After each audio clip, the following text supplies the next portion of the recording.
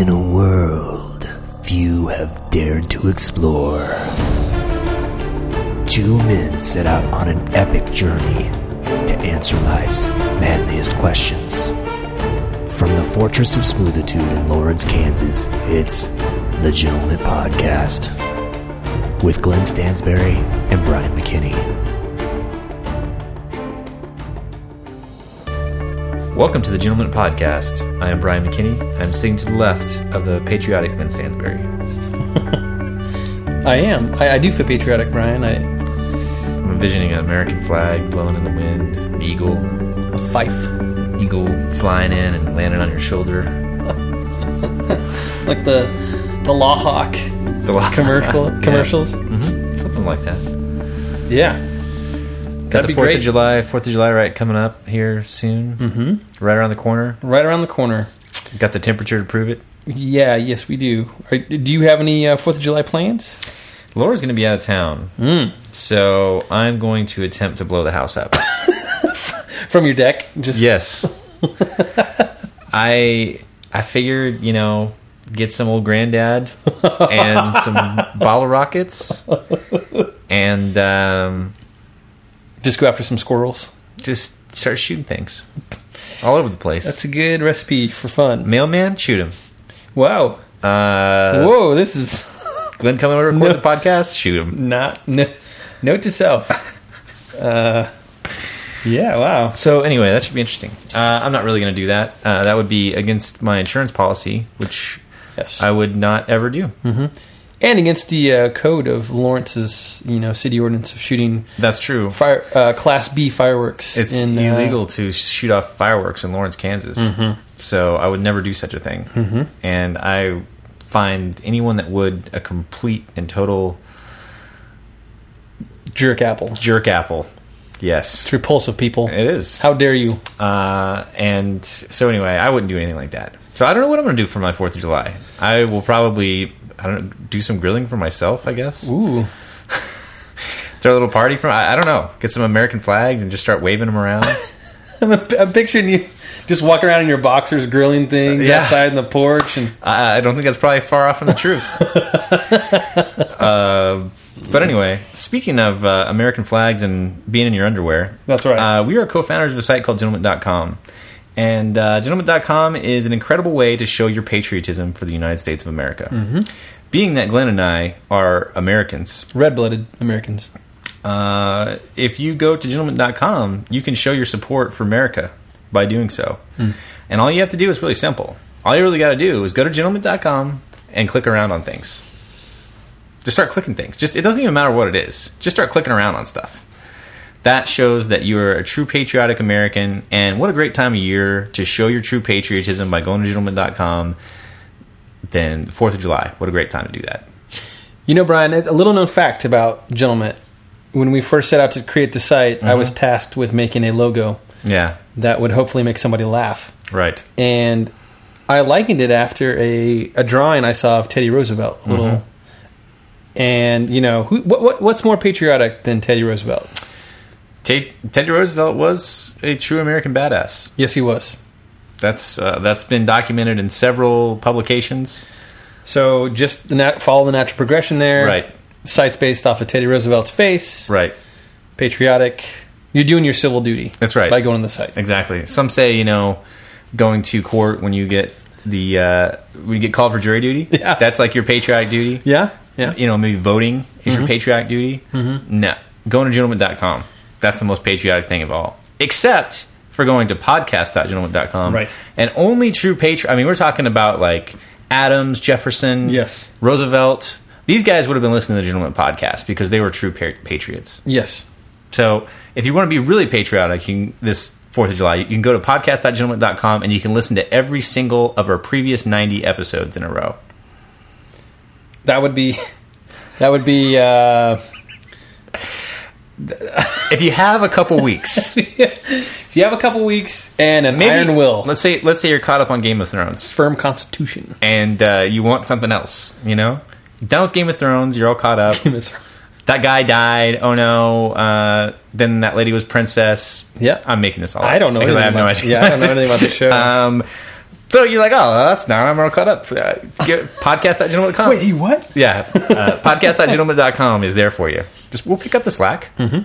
And so, anyway, stop over to podcast.gentleman.com and listen to some episodes. Click some things on gentleman.com. And then if you want to, this 4th of July, get in touch with us. Send a letter over the Gentleman mailbag at P.O. Box 442-305, Lawrence, Kansas 66044.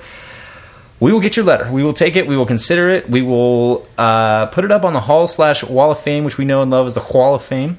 We will talk about it on the Gentleman Podcast, and then we'll send you a little something back. That's right. Just a little something. A little token of our appreciation. A token of our appreciation for sending us your thoughts, concerns, questions, grievances. Maybe a picture of a wound you suffered while lighting a firecracker. Or Civil War reenacting. Send us your finger. Exactly. If you blew it off, we'll attach it to something. We'll nail it to the wall. Yep. So anyway, and if you can't send a letter to us because maybe you just blew your finger off with a firecracker, you could send us an email, which would probably be just as difficult, but yeah. We are in an electronic age.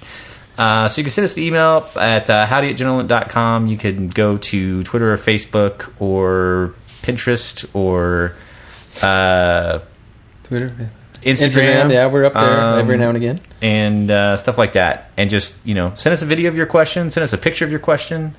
Send us a pin of your question. I don't know. I'm just going to stop. Just get in touch with us here. Yeah, we'll just get in touch with us somehow. We'll figure it out. We'll get it rolling. So anyway, Glenn, speaking of getting it rolling, let's get into the meat of the episode, which is the drink of the week this week. And Lawrence, Kansas just recently got a hold of this beer. Whoa. This is a new brewery that we haven't featured on the Gentleman Podcast before, I don't believe. I've not heard of it. Okay. This is called Bell's Brewery, and it is in Kalamazoo, Michigan. Been around since the early 80s. I saw it. They had several kinds. There's probably 6 different kinds at the liquor store when I was there, and had a hard time narrowing it down to which one I was going to get. But I settled on the Oberon Ale, which is a summer American wheat ale.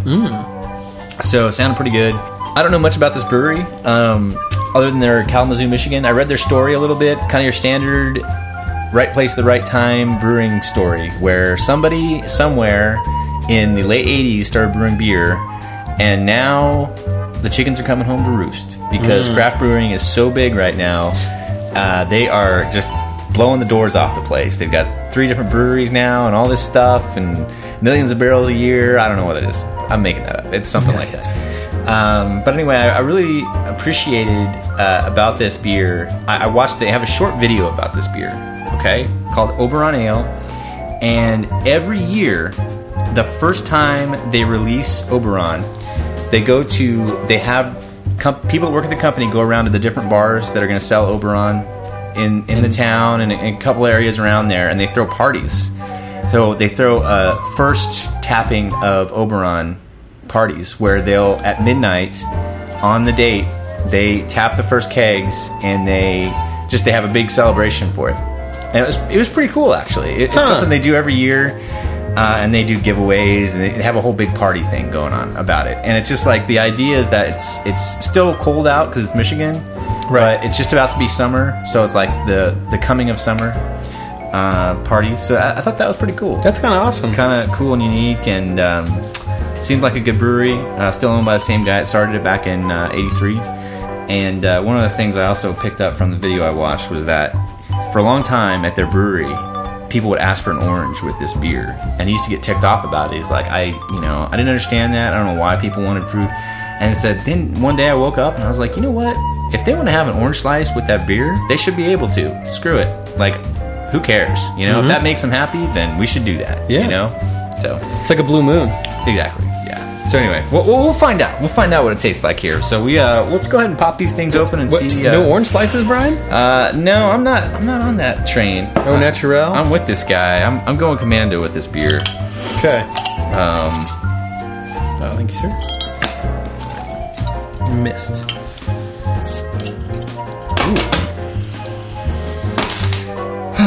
Okay. What are you looking for, Glenn? I'm taking in the sights and sounds of the beer. Yeah, it's got some good packaging going on. Got a good website. It smells good.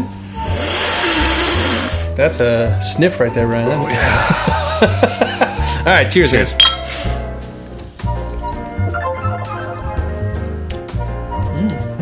Not like a Blue Moon. That's got some hoppiness to it. The back of the label says Wheat Ale Spicy Hop Character. Yeah. Mildly fruity aromas and the color and scent of a sunny afternoon. I like this. It's got a little bit of a stingy aftertaste. Yeah, but it's not too bad. Pretty crisp and refreshing for a nice summer beer. It's not like really thin. It's not too full. Yeah. It's a nice happy medium of interesting things going on here. So, okay, well, let me roll through some stats on this deal. This beer was $9.99. Okay. It's a little bit higher than we normally go for. $8.99 is kind of the $8.49, $8.99 is kind of the median price. So $9.99 is a little bit more than usual, and all their beers are around $9.99. So I was like, that's kind of pushing it.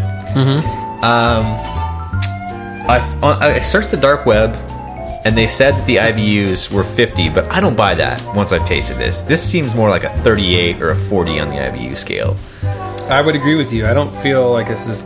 Usually when the hops are over 50, you know there's hops. It's strong, and this is still pretty smooth. I would be surprised if there are actually 50 hops. Unless it's like a real mild hop or something. I don't know. I would be shocked. Their website doesn't list the hop or the IBU units. So I like their website. Yeah, it doesn't try to do too much. Yeah. It's nice and I like that. Pretty smooth. And then also the original gravity was 1.06. Very important. Yeah, so that's something to keep in mind as well. Now I got it. Man, I really wish I had an orange slice with this, because I do like fruit in the beer. I bet you do. All right, Brian. Question: Pop quiz, hot shot. Corona or Corona with lime? Well, Corona with lime. Okay, all right. Mexican beer is different. Oh, wait. How? It just is. I don't know. You gotta, if you're having a Mexican beer, you gotta have a lime. You said it was such like authority, and you said it just is. It just is. All right. Everybody knows that. Well, that's true. A lot of people get orange with their wheat beers, their wheat ales. Yeah, lunatics. I can tell you, I find a Blue Moon with an orange superior than a Blue Moon au naturel. I don't really drink Blue Moon. Yeah. Well, that's the thing. Is that I think anything will make it taste better. That's true. It's not bad. It's just kind of a yeah. Yeah. Okay. All right. So let's get down to brass tacks. Yeah. So now you know the stats. You've tasted the beer a couple times. What if you had to put a rating on this beer that's completely your own making? What would that be? Well, it's unique, Brian. It's interesting. I would love to go up to Kalamazoo for the party and tap the keg and try it straight from the source, but we can't. We're limited by geography. I think I would give this. What did you say the price was again? $9.99. Oh, so a little high. That's one of the things that's not going to back for me a little bit. I'm. Oh man, I feel like it's still in the 80s, but I feel like it's a low 80. I'm gonna go 81. You're going to go 81. I was going to go 83. 83 because I like it. I would rate it higher if it wasn't $9.99. It's prohibitive. And I gotta say, being a Midwestern, this isn't a San Diego beer. This is not a New York beer. This ain't from New York City. That's right. This is from Kalamazoo, Michigan. They shipped it straight south. I don't know. So anyway, I feel like the $9.99, that's a little pushing it a little bit much. Yeah. But anyway, Glenn, it doesn't matter what we think. Nope. We got to recap this stuff for the MTS, the Mustache Swiss scale computer. We'll type this stuff in here. Okay, we said, and then we'll get the empirical rating for the Oberon Ale from Bell's Brewing Company. Okay, so we said the price was $9.99. We said that the original gravity was 1.06. The alcohol by volume is 5.8. I'm going to say the IBUs were actually 40 because I think that's closer than what they actually are. I would be surprised if they're 50. I think the dark web, somebody somewhere was... Somebody fat-fingered it. You can't really... Yeah, you can't trust the dark web on these things. You got to taste your palate. You got to trust your palate. You got to trust your palate. Yeah, exactly. So, okay, so that's the factors that we know about for the... for this particular ale. So now we just got to sit back, relax, and let the MTS computer work its magic. Okay. By the proprietary algorithm, it will give us the exact right score of this beer. Have we heard anything back about the patent that's pending on the MTS? The patent office is all messed up. Yeah. But what I am looking forward to is when we get that patent back, we can finally sue Apple for patent infringement. That's right.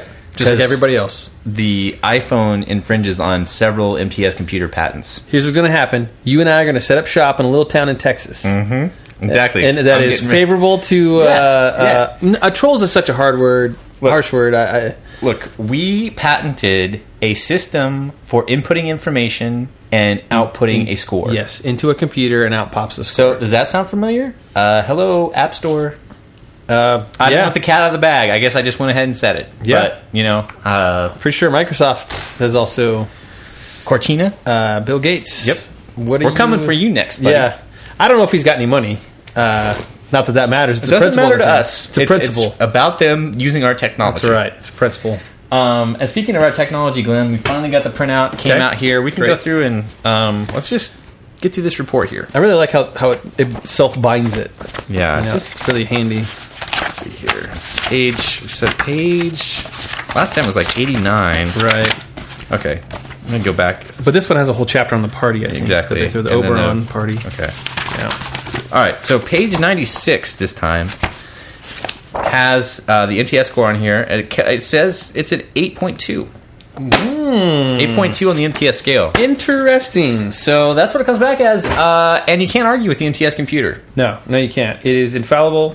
It is proven. Not even Apple Computer could argue with the score that we just gave this beer. It has a plus or minus of 0. That's what it is. Standard error 0. That's right. We got to figure it out. But somebody that sometimes does argue with the MTS is the snobs over at beersnob.com. That's right. So let's take a trip. Take a trip over there and see what. Did you type in beer snob? No, yeah, that's what I typed because I was looking for beersnob.com. Oh, yeah. Mm-hmm. It's an 86 on beersnob.com. And the snobs give it a slight edge. So how many hops did they? Yeah, exactly. How many IBUs did they say it had? Didn't. Oh, it didn't. They don't say on that site. I had to search the dark web. Oh, they don't know. So I got on Pirate Bay, and I was like, "Which Pirate Bay? That's the dark web." How many IBUs? Pirate Bay. I also got a sweet movie. Yeah, exactly. Downloaded. I think Gina Davis is on it.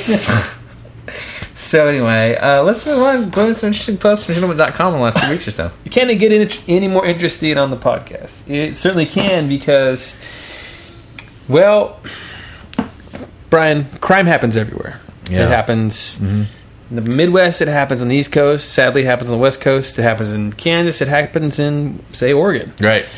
It happens in Walmart parking lots. It does sometimes. But what doesn't normally happen is described by this next tack, posted by our good buddy Jordan, who has been a friend of the site for a long time and has posted many wonderful things and always has a pithy comment.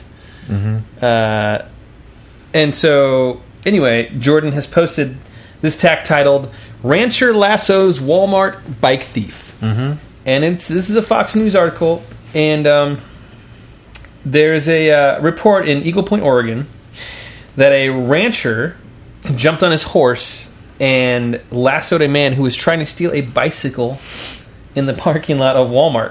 Oh, yeah. And so this guy, Robert Broga, was loading dog food in his car. Or not his car, into his truck. And attached to his truck, he had a horse trailer. As you do. Okay, so he heard, he's an older gentleman, and he heard some lady screaming about somebody's trying to steal her bike. So, what does he do?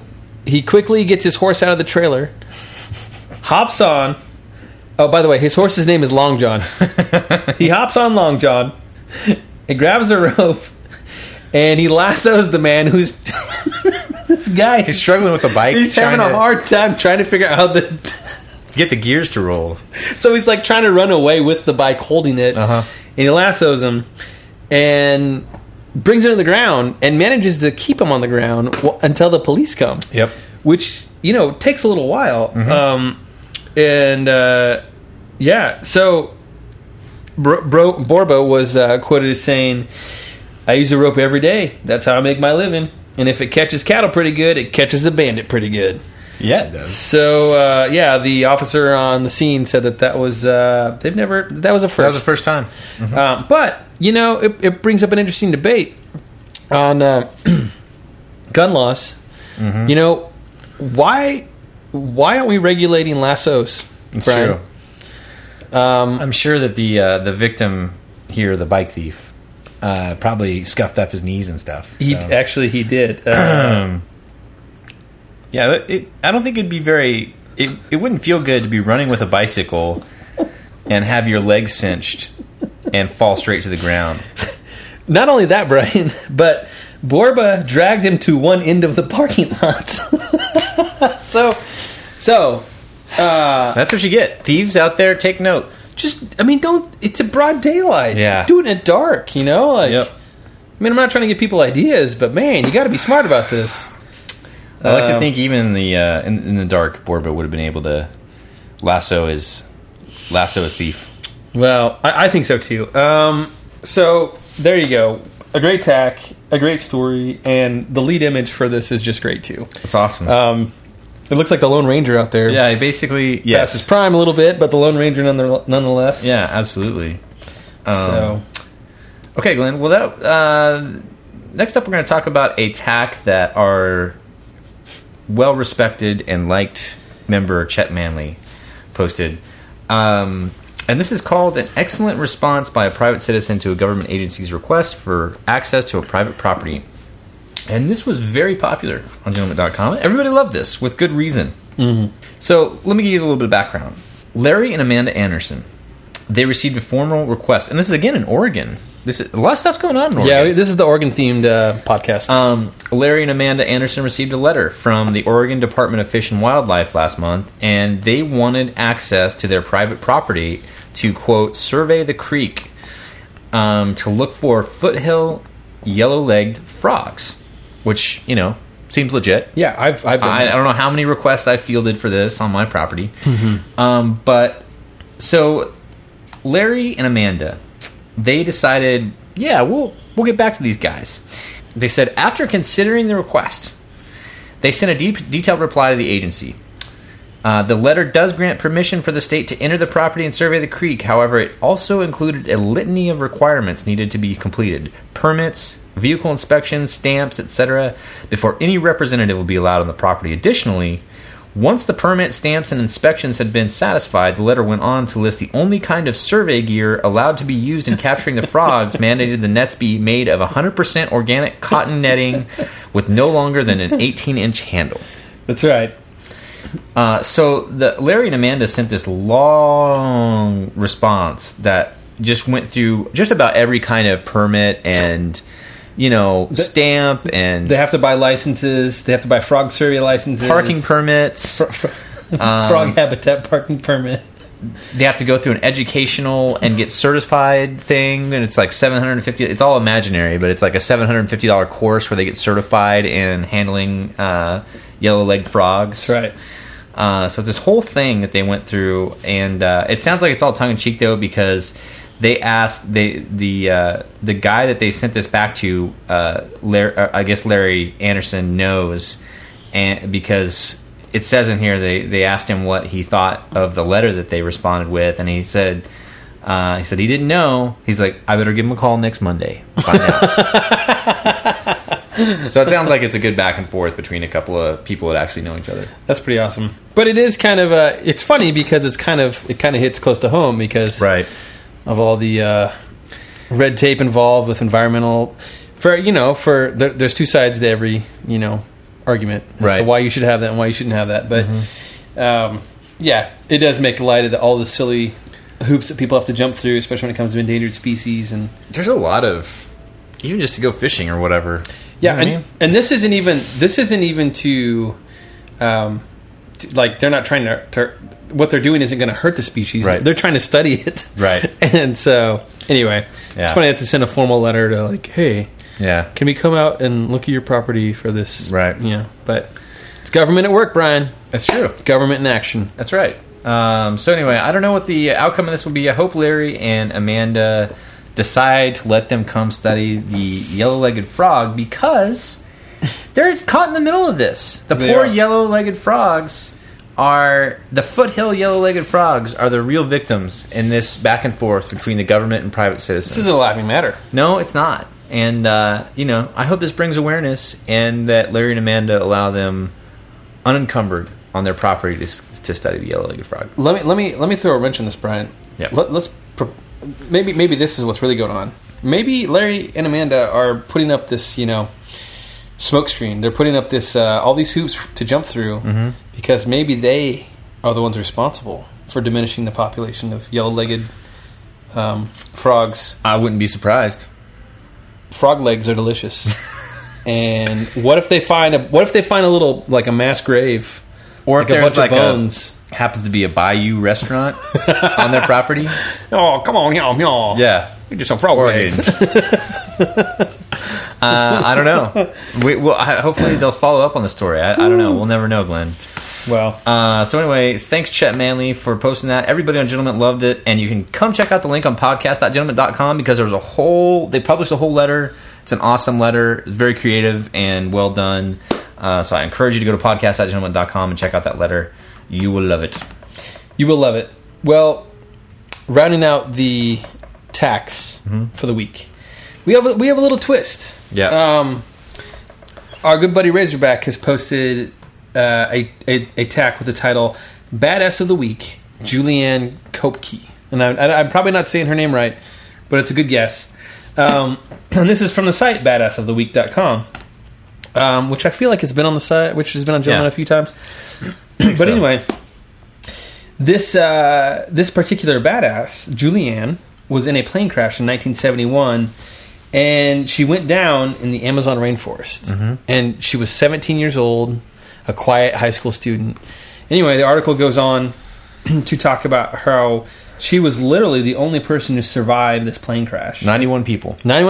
She was the only one to survive. Landed on the Amazon dirt floor. And so she had to, not only she had to get out of the plane with a concussion, a bungled up eye, deep cuts on her legs and arms. Yeah. I feel like there's some other... And it's not like she was getting out into broken collarbone. The Western Kansas plains or something. Yeah, it's not like she landed in a strip mall. She landed in like one of the most dangerous forests, jungles in the world. Right. So she put her instincts to use. She grabbed some supplies from the wreckage as much as she could, and she started trekking.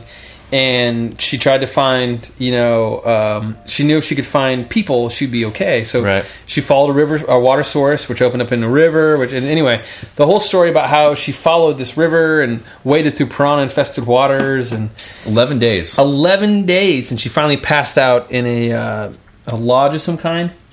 And she only had one shoe. Yeah. To make matters that much worse. So anyway, it's a crazy story. But she managed to survive being plane wrecked, stranded in the middle of the Amazon. Well, what I thought was crazy about the story and hard to believe but amazing was the fact that the plane didn't really crash.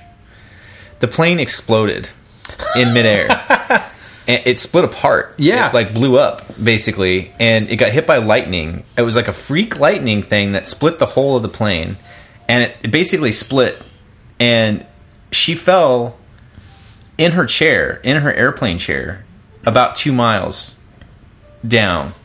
Still strapped in. Outside of the plane? Mm-hmm. Oh. Still strapped in, and she hit the ground, she blew through the trees in her chair, and hit the ground, and survived somehow. That is crazy. I wonder if the trees stopped to fall slow her down a little bit, and then she was able. She broke a collarbone, but anyway, the plane just basically blew up in midair, and 91 other people died. It said when she came to, she looked around and all she could see were corpses everywhere, basically, and then the wreckage of the plane and all that stuff.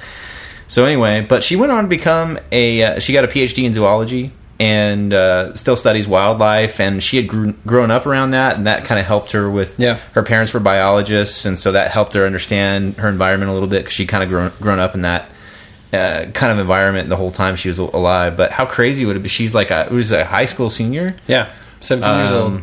So pretty amazing study of being able to survive in it's pretty crazy. You just got to like wake up and figure out how the heck to get out of there. Basically, said she grabbed some candy and just started walking. Yeah, basically, look for some water and kept walking because the floor of the Amazon is like covered in trees. There's a canopy, so there's no way to know which way you're going or sunlight. Right. And anyway, at the bottom of the article, it shows a picture of Julianne going back to the crash site of where she actually crashed, and she filmed a documentary in 2000 to talk about it. So, what a lady! I should go pick up that documentary. Check it out. I bet it's pretty good. Let's see if it's on Netflix. But maybe it's on Amazon.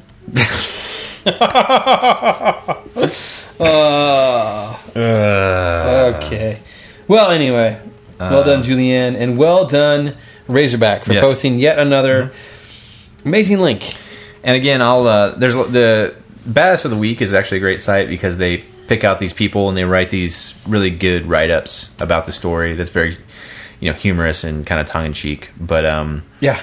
So anyway, if you want to check out the link, go to podcast.gentleman.com, like I said before, and we will link it up on this episode's summary page. Okay, Glenn. Well, it's time for the toast of the week. Mm-hmm. And this week, something happened. It's been in the news. The NBA Finals just got over. Is that... No, that's basketball? That's basketball. Okay. Fake basketball. Pro basketball? Basketball. Okay. Startling comeback from the Cavs in Game 7. Best of all time, I hear. Leads to a national champ... To a World championship.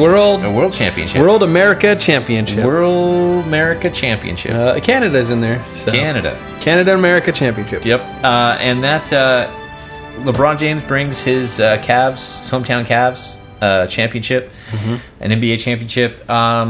So yeah, we're going to toast LeBron James. I mean, look, this guy has gotten a lot of accolades in his life, and I figured it was time that we gave him the ultimate. The gentleman toast.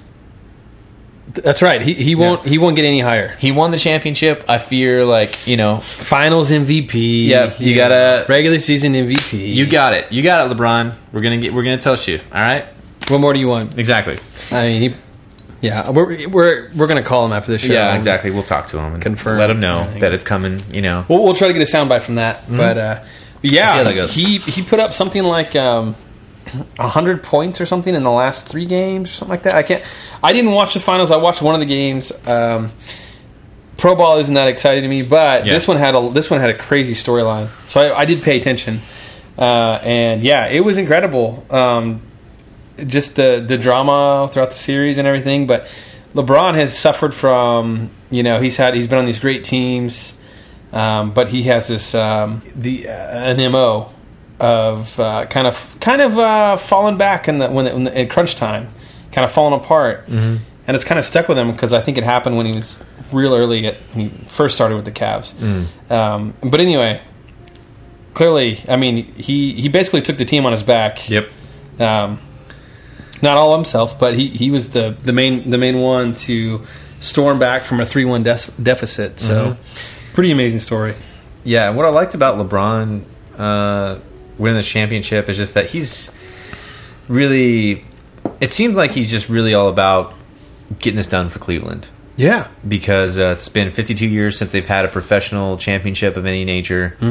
The Browns have been woeful for, however long, since Jim Brown was 60s, there. 60s, I think? Yeah. Since Jim Brown was there. But he was saying that he wanted to bring a championship, and he went to high school in Cleveland there, so he's born and raised Cleveland guy. I'm sure it must have just have been a real kick in the balls when he went to South Florida.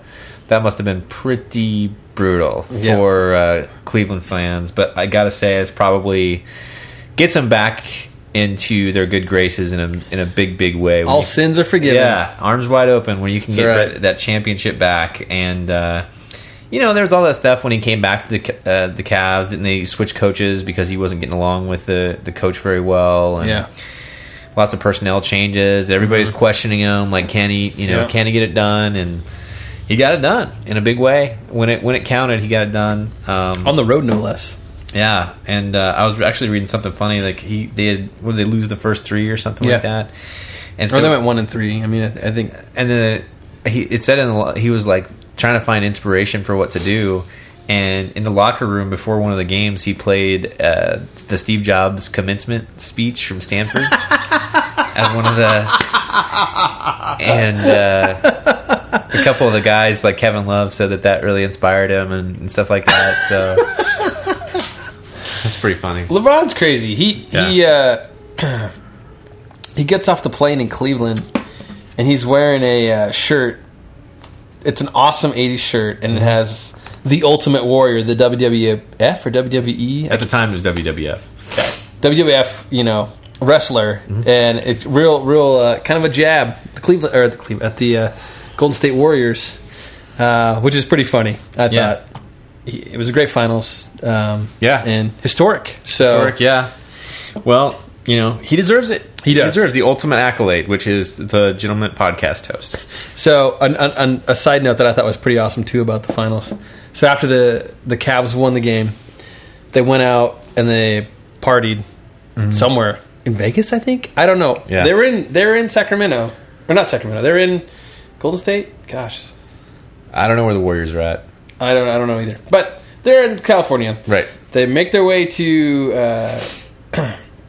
Las Vegas somehow.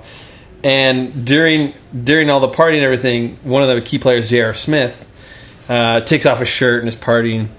And then they go to Cleveland, and they get off the plane, and J.R. Smith still isn't wearing a shirt. And he's out there like with the trophy, and he's got like no shirt on. So they had a that rager. Must have been a good trip to Vegas. I'm sure he smelled wonderful. Oh, man. After That's awesome. That's right. That's pretty much how it is like when we built Gentleman. Yeah. We flew to Vegas. Yep. Yeah. I lost my shirt. Right. Anyway. Well, now LeBron has the ultimate accomplishment, a toast from the Gentleman Podcast. Hey, this has only been given out 90 other times in the history of all time. And think of the people he's up there with. I know. Gene Autry. Yeah. We toasted Gene Autry, right? Teddy Roosevelt. I mean, these are Jim Carrey. These are legit, world-changing people. Margaret Thatcher. Yeah. I think that was episode 36. Margaret Thatcher. Okay, Glenn. Well, cheers to LeBron James. Cheers, LeBron. Okay. This is a good beer. Yeah, it's good. I like it. You can keep drinking it after, Awesome. Yeah. Oh, you're not telling me I can keep drinking? No. I'm keeping these for myself. I'm saying you can keep. Fine, drinking. I'll just go home. Right. Anyway, Glenn. Okay, well, it's time for the hot button topic. And this week, Glenn. There's something that happened, and it's not funny. No. But it got me thinking about stuff, and it's something that I've been kicking around in my mind for a really long time. Ever since I saw the Tesla Model S design. There's an actor this past week that passed away, unfortunately, in a horrible freak accident. Anton Yelkin. And everybody knows him as kind of Mr. Chekhov from Star Trek and a bunch of other... I've seen him in a ton of stuff. And U-571? Have you seen that one? Yeah, he's got a real... I mean, he's been in a lot of movies. Ever since he was a kid, he's been in movies, and... I've really liked a lot of the stuff he's been in. But anyway, the point is, he had a Jeep Grand Cherokee, and he thought he had. They're speculating that he thought he had placed it in park, but in fact he hadn't, and it crushed him. Which is awful. Terrible. But the reason why they're speculating about that's the cause of why. Of the accident was the fact that Jeep had been recalled because when you go to put the car into park or neutral or drive, you literally pull the gear down to the right place and then it returns to the top of the console every time. So you have no visual idea of what gears. So it always looks like it's in park. You know what I mean? Why would they do that? In all cars, if with an automatic, at the top is park. You know what I mean? Yeah. But that Jeep, for whatever reason they did this, whatever gear you put it into automatically returns to the top, so it almost looks like it's in park when it's not. So they're speculating that since he was driving that Jeep, that he would have assumed that it was in park, for obvious reasons, because it looks like it's in park. Because you've been trained your whole life that it's in park, And the reason why I was talking about Tesla earlier is because when the Model S came out, their big thing was they put all the controls, every single thing that they could possibly put, except for the ones that they by law had to put switches in for. They put on a big touchscreen console.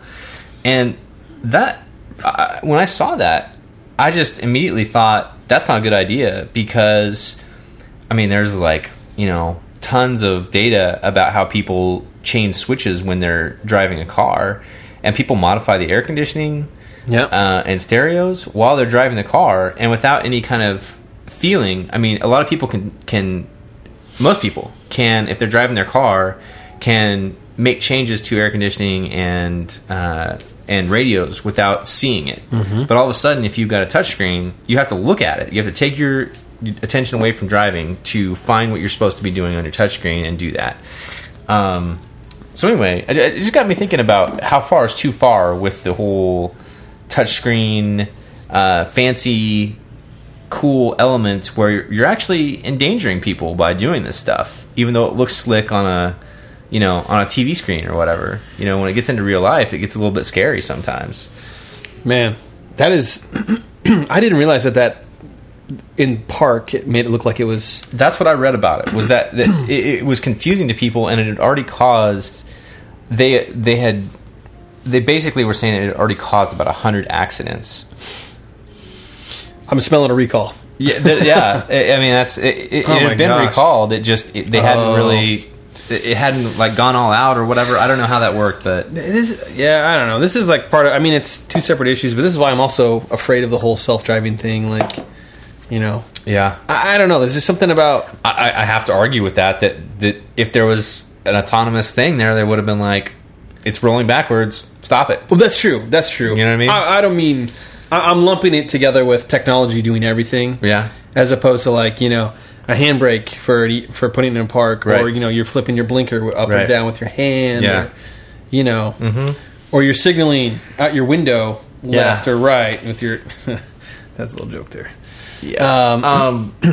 Yeah. No, that's a good point. But I found this interesting article from 2012, and it's called. It's from a website called Cooper.com, and it said it's a blog about design, business, and the world. And this is an interesting article where the author Golden Krishna says he goes through a little bit of the history of stuff, and he says, the best interface is no interface. And what he means by that is that he gives a few examples here. For example, he gives the speedometer of a Mini Cooper. He said they recently integrated a touchscreen into the middle of the speedometer, and on this touchscreen you have several options, navigation, radio, all this stuff. And also you can check your Facebook on the speedometer. You can check your Twitter on the speedometer. You can check Gentleman. Right, you can check Gentleman on the speedometer. You can do a Google search on your speedometer. Because, when you're driving and you're going 70 miles an hour, what else would you like to be doing besides, looking at Twitter on your speedometer? Right. He gives the example of the fridges where they have, touch screens with apps, so you can check Twitter on your fridge. That's good.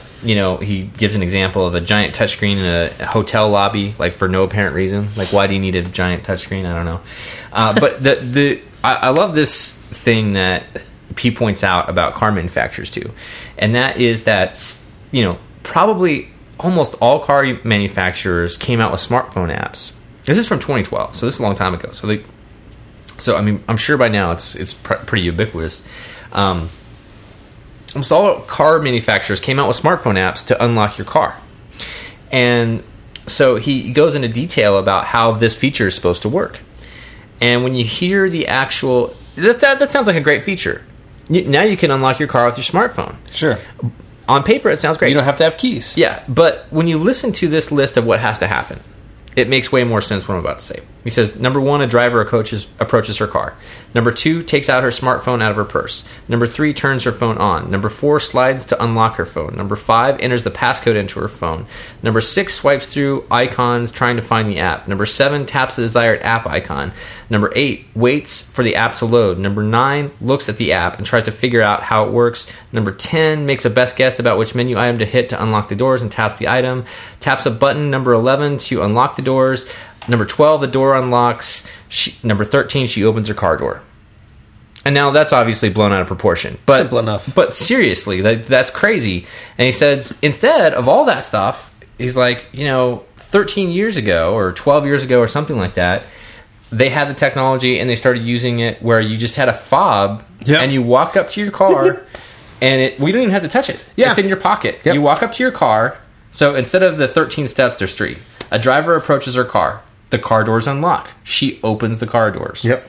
That's how mine works. Except you have to touch the handle, but because I have a key in my pocket, the handle just automatically unlocks the door. So his point is just that, all this stuff is just crazy. Like, why are we doing all this stuff? And I guess the only answer is marketing. Oh, absolutely.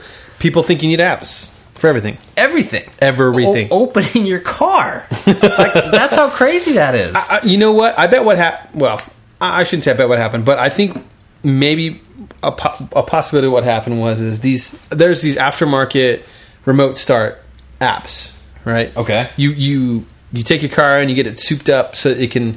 You download this app and you can start your car from inside your house. Are you talking about like a non-automotive manufacturer thing? It's a third party? Yeah, but the concept is still the same. Well, that actually makes sense. Where you're inside your house, it's cold outside. Right. I'm going to flip open my phone and turn on my car. Yep. I don't have to go outside. Remote still start. in my underwear. Exactly. Remote start. Right.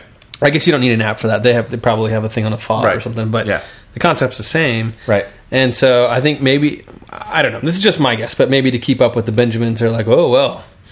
Yeah. Got to have an app to unlock your car. I think how useful that is. You don't have to have keys, Brian. I don't understand. I would rather use a key than my smartphone to open up my car. Absolutely. Now I would go the old school key route. Here's another example. The old school key. Yeah. Why not? I would take a physical key. Yes, over an app. Absolutely. Right. What if there's an emergency? Right. What if your phone's dead? Right. Yeah. What if your phone's dead and you don't have your key or whatever? Yeah. What if you need to get in your car super quick? Right. Yeah. Yeah. Yeah. Like you just stole a bike in a Walmart parking lot. Exactly. Like, this guy's got a lasso. He's got a lasso. I got to get out of here. You don't want to be taking out your smartphone to drag. Well, you get drug across the parking lot and you're like, trying to get it right. Get it to your phone. Oh man, this is just ridiculous. I'm really resistant to this. I love technology. Yeah. I think it does amazing things. I love new technology. I cannot stand personally most of the connected stuff. Yeah. I would just rather be old and curmudgeonly and do things the old-fashioned way and know when things are on and off. And I think it's going to take a little bit of time for people to get over the smartphone thing. Yeah. It's already seeming like it's a little old hat. You know what I mean? Everything having an app. Yeah. I feel like in time people will understand that there's a time and a place for an app, and that's not the only thing that you need to be using. I mean, I read Elon Musk's book, Back to the Tesla, and he said as soon as he saw I think it was the original iPhone, he was like, oh, that needs to be the interface for I think he was designing this supposedly before the iPad came out. So 2006 or something like that. So he said he saw the iPhone. He's like, oh, that's what we need, a big touchscreen for the thing. And it's like, it's different if you're able to, when you pick out your phone, it's pretty obvious. You pick it up and you look at it. Yeah, because you can. When you're most of the time, person in a car, there's only one person and it's the driver. Sometimes you have multiple people in there, but not all the time. And most of the time, it's probably just one person for the majority of the time. Yep. So if you have a touchscreen, you cannot figure out what to do on it because there's no button to push unless you look at it. So if you want to do anything while you're driving the car, you have to look down and orient yourself, find what you're doing, and then put it on. I hope to God the Tesla Model S has a really simple, straightforward user interface, but I'm not betting on it. No. I mean, what if you accidentally touch the wrong part of the screen while you're driving? Right. And you got to divert your attention to what you're touching. Yeah. So, I mean, it sounds great, and it makes sense for a small portion of it, but I would argue that old school tactile... Mission critical. Yeah. Air conditioner, stereo, put the rest of it on a touchscreen. You know what I mean? Yeah. I get what he's trying to do, but at the same time, it's like, it's kind of a dangerous thing at that point. It pains me to put Mr. Musk in a light like this because he is part of a elite fraternity of members of the Gentleman Toast. That's true. So, yeah. But we have to dole out the criticism to everyone. He's not immune from criticism. That's true. We gotta call it like we see it. I wrote a scathing review of his book. It wasn't his book. Well, it was about him. A book that somebody wrote about. So, I'm not going to pull any punches. No? I don't care.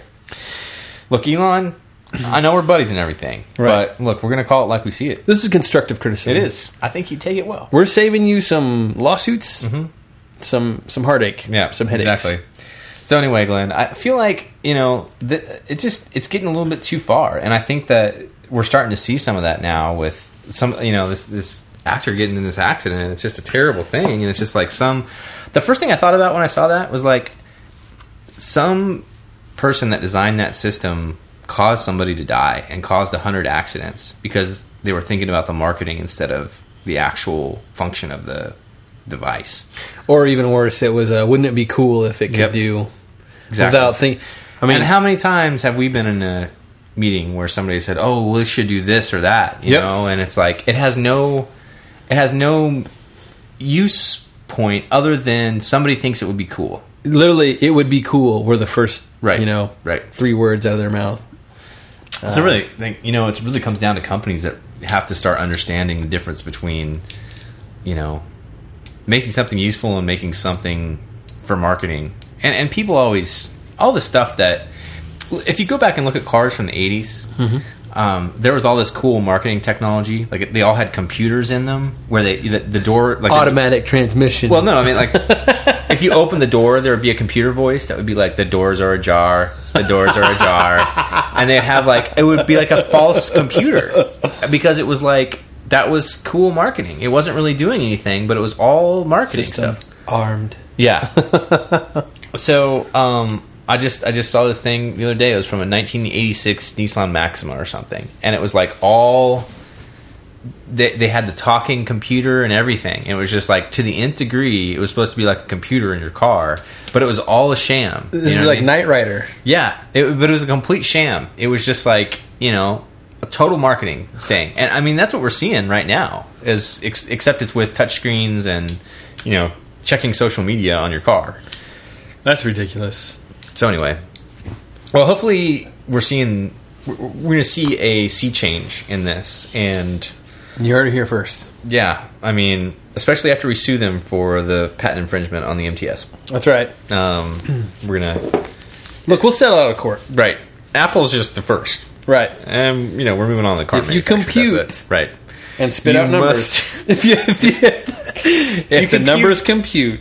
You can't refute. You can't refute. The MTS. Okay. Anyway. Okay. Like a billboard of us like put it on rubber or leather gloves. Yeah, exactly. So anyway, Glenn, moving on from that topic. Okay, it's time for the final segment of the podcast, Podcast 91. It's time for the question from the gentleman mailbag. And I mentioned at the beginning of the show that you're patriotic, Glenn. I'd say we both are. Oh, yeah, we're both patriots. Yeah. So the 4th of July is right around the corner. Mm-hmm. Just about 5 days away, 6 days away, something like that. Mm-hmm. So I was curious, what is your favorite patriotic movie of all time? This is hard. There's a lot of great patriotic movies. Yep. I'm not going to list them off because I don't want to maybe spoil your answer. Yep. But immediately, the first one I thought of. I know what you're going to say. You knew what I was going to say. Yep, go for it. Independence Day. Yeah, of course. Absolutely. I love that movie. It's not great. It's a great movie, Who's saying it's not great? I would say it's not great. It's not. It didn't win any awards. Let's put it this way: critics don't like it. It's not great in a timeless sense. Did Top Gun win any awards? I don't know. Did it? I don't think so. I don't think it was up for best picture. Best soundtrack. Well, I would hope so. Anyway, yeah. But Independence Day is my favorite. Every year, we're going to watch it on Independence Day. Yeah. It's just what we do, my family. But my wife loves it. It's a great movie. Actually, everybody I know loves that movie. I don't know a single person who doesn't like that movie. Who doesn't like Independence Day? Not a patriot. Russians, exactly. Mm-hmm. They also don't like 1980s hockey movies. That's right. The Olympics. We know what that's about. That's right. USA. That's a good answer. Independence Day. And Independence Day 2 is just coming out. It's dead to me. I don't know. It might is be. Will Smith in it? No. Okay. It's not. They've got a substitute. It's like his son, or it's his son or something. Oh, okay. But not a real life. Not Jaden Smith. No. They do have Jeff Goldblum, so I am holding out hope here. Jeff Goldblum and... Jada Pinkett? No. And... not Jada Pinkett. Not Jada Pinkett. What's her name? She was in like 5 90s movies. Yeah, I know you're talking about. Vivica Fox. Yeah, Vivica Fox and Bill Pullman. And Bill Pullman president is actually in it. Yeah. Is he not the president anymore, probably? No. His term up? His term's up. Yeah. Is he going to fly the plane? I don't know. Oh, man. Well, now you got to go see and find out. Oh, I guess I do have to. Yep. You know, I'll do it. All these sequels, they're going to get me one way or another to watch it. You should go. You should check it out. Is it going to open on Independence Day? I think it's already... I mean, it's going to be open this week? I don't know. Sometime. All right. Maybe I'll watch it on Independence Day. No, I won't. I got to watch the first one. Yep. Sorry. It's tradition. Yeah. All right, Brian. What about you? Well, that's a good one.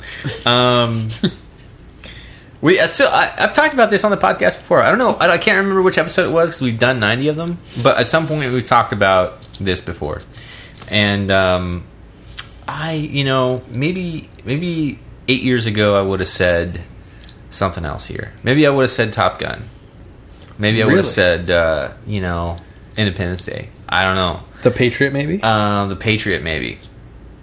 Yes. Mel Gibson.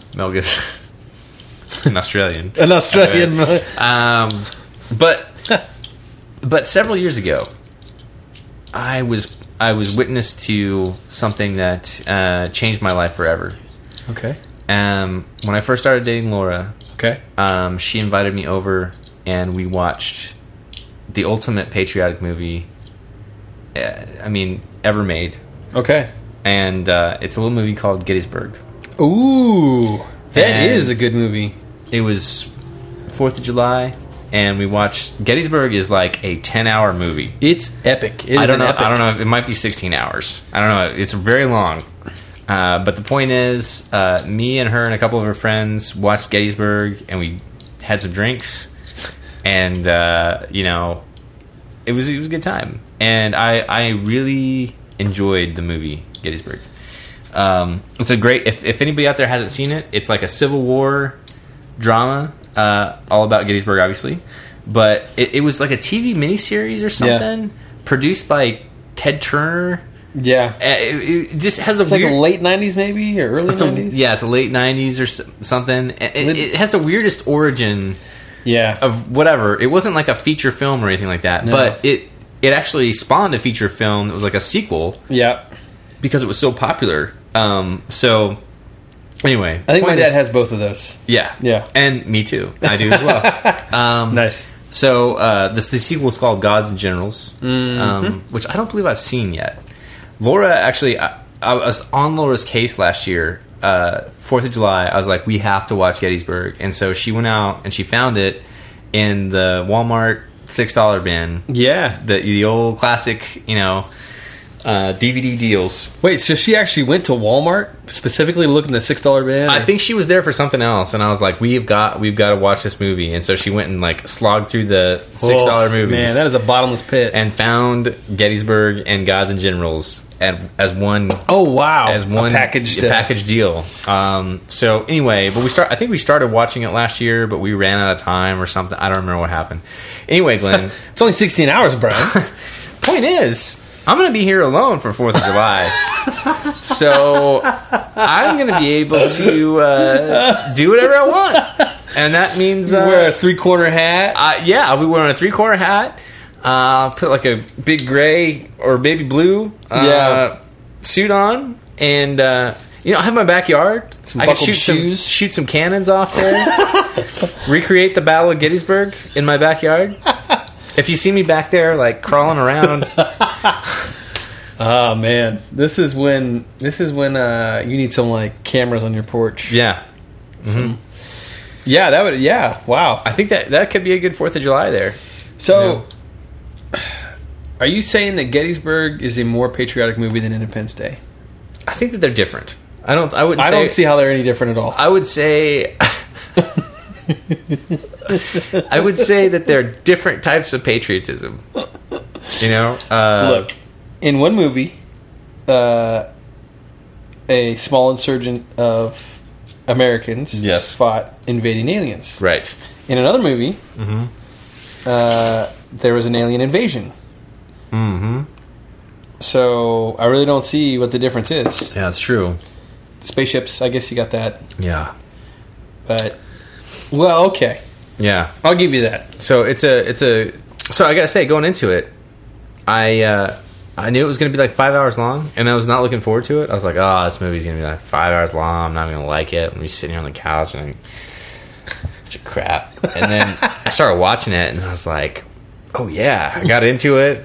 I got sucked in, and then you're like gripped by it. And then I was like, I got to, I was eagerly awaiting the whole thing. It's one of those movies where you know how it's going to turn out, but you still are like, oh, he can't lose this battle. The Confederacy will die if they lose this. How does it end? Yeah, exactly. So, my dad's a big history buff. When we were little, we went to Gettysburg. When I was little, we went to Gettysburg and D.C. and went to all these museums and all these battlefields and everything. And I loved it as a kid. Yeah. But trying to watch that, though, my dad tried to have me watch that with him, and I was like, Dad, this is boring. Yeah. This is way longer than Nickelodeon any show on there. Right. So Pete and Pete. Yeah. And repeat. Yeah.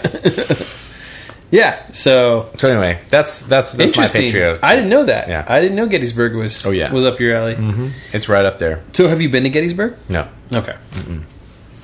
Never been. I was pretty little, so I don't really remember much except the rolling hill. Yeah. Some kind. Yeah. Never been, but maybe someday. Maybe some 4th of July you'll be at Gettysburg, and then you'll watch Gettysburg. I'll have like a flying iPad next to me that has Gettysburg with playing. No physical controls. Exactly. Just a touch Just screen. my mind. Just your mind. Hopefully. I don't know. That would be a good 4th of July. Yeah, it would. Mm-hmm. Okay, Glenn. Well, that was episode 91. Mm-hmm. Looking forward to episode 92 just after the 4th of July. That's right. The 5th, I believe. Yes. Yes. Something like that. Something like the 8th. You're right. I'm almost. But anyway, doesn't matter. That's neither here nor there. Mm-hmm. Anyway, thanks everybody for listening to episode 91. Don't forget to send a letter over to the Gentleman Podcast, P.O. Box 442-305, Lawrence, Kansas 66044. And we will catch you in 2 weeks for episode 92. That's right, 92. Wow. Everybody have a good 4th of July. Have a good week, and we will talk to you next time. Stay safe.